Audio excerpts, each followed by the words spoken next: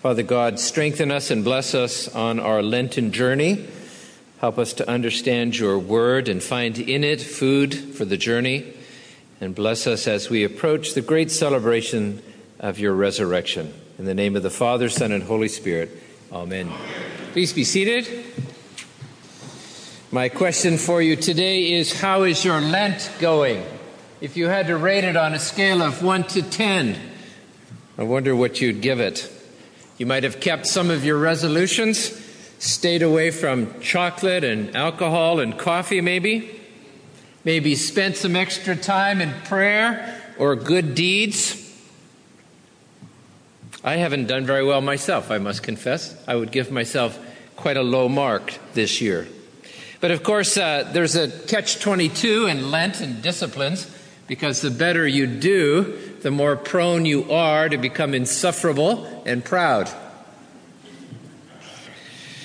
But we're in the home stretch. Next week is Passion Sunday and then Holy Week, and we're almost there. So what is Lent? We have 40 days to grin and bear it, to show our devotion so we can get back to our normal life after Easter. We have ingenious ways, don't we, of squirming around our Lenten disciplines or justifying it. Do you know the story of the Irishman who moved to a new village in Ireland, and he went to the bar and he ordered 3 drinks? You might think of that, whatever you've given up, coffee or...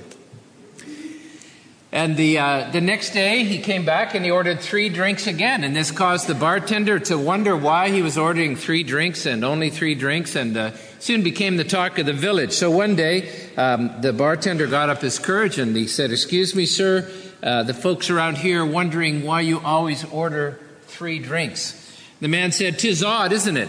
Well, you see, I have 2 brothers. One went to America and one went to Australia, and we promised each other that we would always order an extra 2 drinks whenever we drank as a way of keeping up the family bond." Well, one day the man comes in and orders 2 drinks. And of course the bartender has a heavy heart. He assumes what's happened. Surely one of the brothers has died, and the bartender approaches the man and said, "On behalf of the village, we want to extend our condolences. It appears probably that one of your 2 brothers has died." And the man ponders for a moment. He says, "Well, you'd be happy to hear that my 2 brothers are alive and well. It's just that I myself have decided to give up drinking for Lent."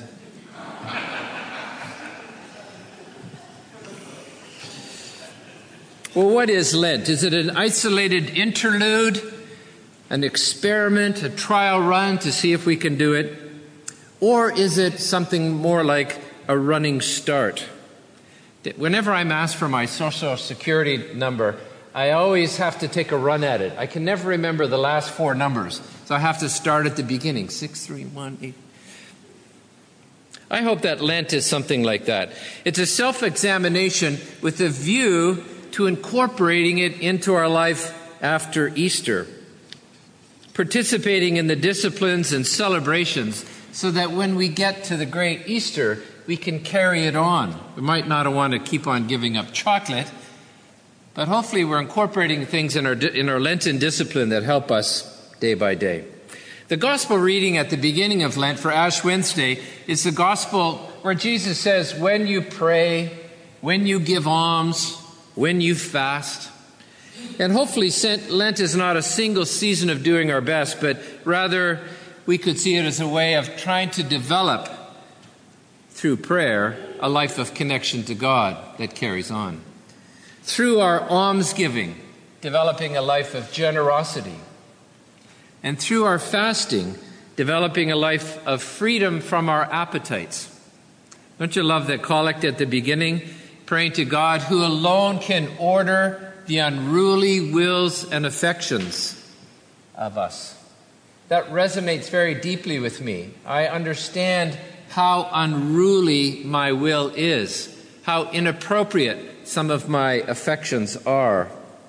And so I like to think of Lent then as a rehearsing for the resurrection, trying to put into place things that will carry on and help me celebrate the resurrection more fully and live it more authentically. Let's turn to Psalm 51. The psalm appointed for today was the psalm that we used at the beginning of Lent, and I thought it might be a nice framework to look at our scriptures today. One of the commentaries calls Psalm 51 the Psalm of all Psalms. Of course, it's David's response to his own unruly will and appetite as he has an affair with Bathsheba, which goes very, very wrong. So if you're following in your bulletin, Psalm 51 begins, "Have mercy on me, O God, blot out my offenses." It begins then with specific, heartfelt, articulate pleas that God would help him. And he needs God's help. He understands that he needs God to wash him and cleanse him. And so it begins, do we have that same feeling towards our own sin? He moves on quite quickly to a focus on the sin, to a focus on himself. He says in verse 3, "For I know my transgressions, and my sin is ever before me." What do you know this morning? King David was very aware of where he had gone wrong.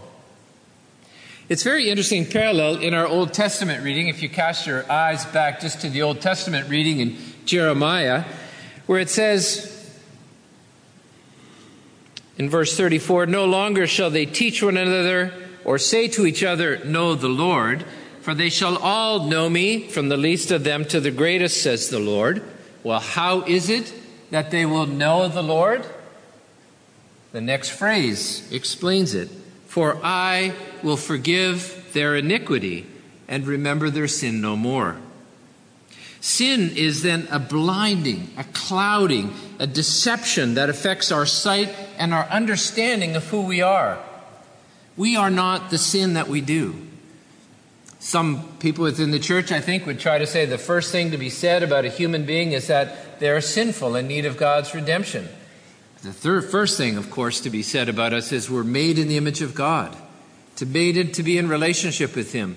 And the sin in our life clouds that, distracts us, separates us. One of the commentators calls it a treason. So how do we know who we are? We know who we are as God pushes away, cleanses our sin, so we see who we truly are. As it says in verse 7, "For behold, you look for truth deep within me." The truth of who you are is deep within you, not the sin that encrusts our lives on the outside. And will make me understand wisdom secretly. God has a good opinion of us. He is able to see the truth in us. He is able to teach us wisdom. We are able to live it out in our lives. Sin does not define you. God defines who you are. And then in verse 8, it goes back to some more specific requests of a sort of negative nature with a vision to who he will become. Look at verse 8. "Purge me from my sin, and I will be pure." The vision then is how we lead a life that's pure. "Wash me, and I shall be clean." How do we live a life before God that's clean? Verse 9, "Make me hear of joy and gladness, that the body you have broken may rejoice." Yes, we may go through a time of despondency or brokenness, but keeping the vision before us of who we can become. Verse 10, "Hide your face from my sins and blot out all my iniquities." He then turns from sort of the negative focus on the sin to a more deliberate focus on who he will become. Verse 11, "Create in me a clean heart, O God, and renew a right spirit within me. Cast me not away from your presence, and take not your Holy Spirit from me. Give me the joy of your saving help again, and sustain me with your bountiful Spirit." We are made for a relationship with God. And at the end of this, of looking at the sin being dealt with, of entering back into that relationship with God, a miraculous thing to create in us a clean heart and renew a right spirit. It makes you think of the parable of the prodigal son, of this son who is separated from his father. And finally, when it says he comes to himself, he says, "My father's servants have more than I do. I will go back." And he says, "I am not worthy to be called your son." But you remember the first word he uses as he declares he's not worthy to be his son? he says, Father, Father, I'm not worthy to be your son. He still clings to the relationship of love. Well, it's a lovely psalm, isn't it? But you know, it doesn't end there. I'm going to ask you to take your prayer book out and let's look at the ending of it on page 657, just briefly. Page 657, because I want to show you that the psalm wasn't intended just to leave us with a good feeling, to have a positive worship experience of having our sin dealt with, restoring our relationship with God. But it drives us out to mission, to do something about it. If we have been forgiven, then what should we do in this world?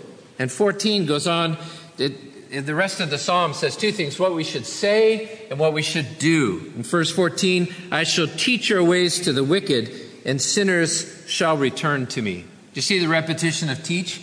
He says God will teach him his ways, and now he says, I will teach your ways to the wicked. The word in the Greek is the lawless, or those who have broken the law. Is it because that they didn't know the law, or they knew the law and they broke it? I'd like to assume that they didn't know it. Just like in the gospel reading, the Greek who came to the disciples, I would like to see Jesus. And and the disciples bring him to Jesus. Deliver me from my death, O God, and my tongue shall sing of your righteousness, O God of my salvation. Open my lips, and my mouth shall proclaim your praise. What are we saying? Whether it's speaking to our family, or our neighbor, or blogging, or sending a tweet, or writing a story, we need to articulate the hope that's in us. I went to see the movie Cinderella a couple nights ago. How many have seen Cinderella? How many are planning to see it but haven't seen it yet? Okay, spoiler alert, close your ears. You know the story. So at the end, so I went to see the story. It was great. I loved it. The next day I'm on the internet and I read a blog and it says Cinderella uses the F word. What? Did I miss that? Of course, we all know what the popular culture means by the F word. But as I read the blog, it built it up and it said, at the end, when Cinderella is identified as the love of the prince and the king, and they have the glass slipper on her foot, and they declare their love and commitment to each other, they're leaving Cinderella's house, and the wicked stepmother is walking down the stairs. And she turns and looks at the stepmother and says, not what you would expect. She says, I forgive you. Looks her in the eyes. I forgive you. And in that moment, you see Cinderella freed from the animosity and the hatred that would have been there, that lust for revenge. And it says that Cinderella's stepmother runs away with somebody else. I thought, what a description of sin. She chooses her sin, she chooses to run away and become separated from the kingdom. So we need to use that word more often. Wouldn't it be great if people started saying the F word, knowing you referred to forgiveness? Well, I've gone on. I had a couple of other examples. One was, and I can talk to you about it later, a friend of mine is head of the Bible Society in Egypt. And after the atrocity, killing the Egyptians in Libya, they produced within 36 hours a little pamphlet, 2 rows by the sea. And they talked about forgiveness and hope and perspective. Produced 1.65 million of these pamphlets, and they went like wildfire. The biggest mass distribution of Christian literature, I think, in the history of Egypt. And even Muslims were giving it to Christians, saying, have you seen this? Because he said the act was a bringing together of Muslims caring for Christians and Christians having hope. And then the second part of the psalm, which goes down in verse 19 and 20, I'll just wrap up. Be favorable and gracious to Zion and rebuild the walls of Jerusalem. If our forgiveness means anything, we need to take that message out and do something about it. Things like dress for success. I love that. Some of people, some St. Francis are going out this coming week, to look at human trafficking that is going on in Houston, the modern day slavery. What do we do about that? We must do something. And so we start by praying, informing ourselves, just like the psalm says. It leads us, our forgiveness, our hope, our celebration must lead us to be a blessing to the world. And so our commerce with God during Lent should lead us to a deeper, fuller celebration of the resurrection and to embrace our mission of grace and love to the world that so desperately needs God's love and grace. In the name of the Father, and of the Son, and of the Holy Spirit. Amen.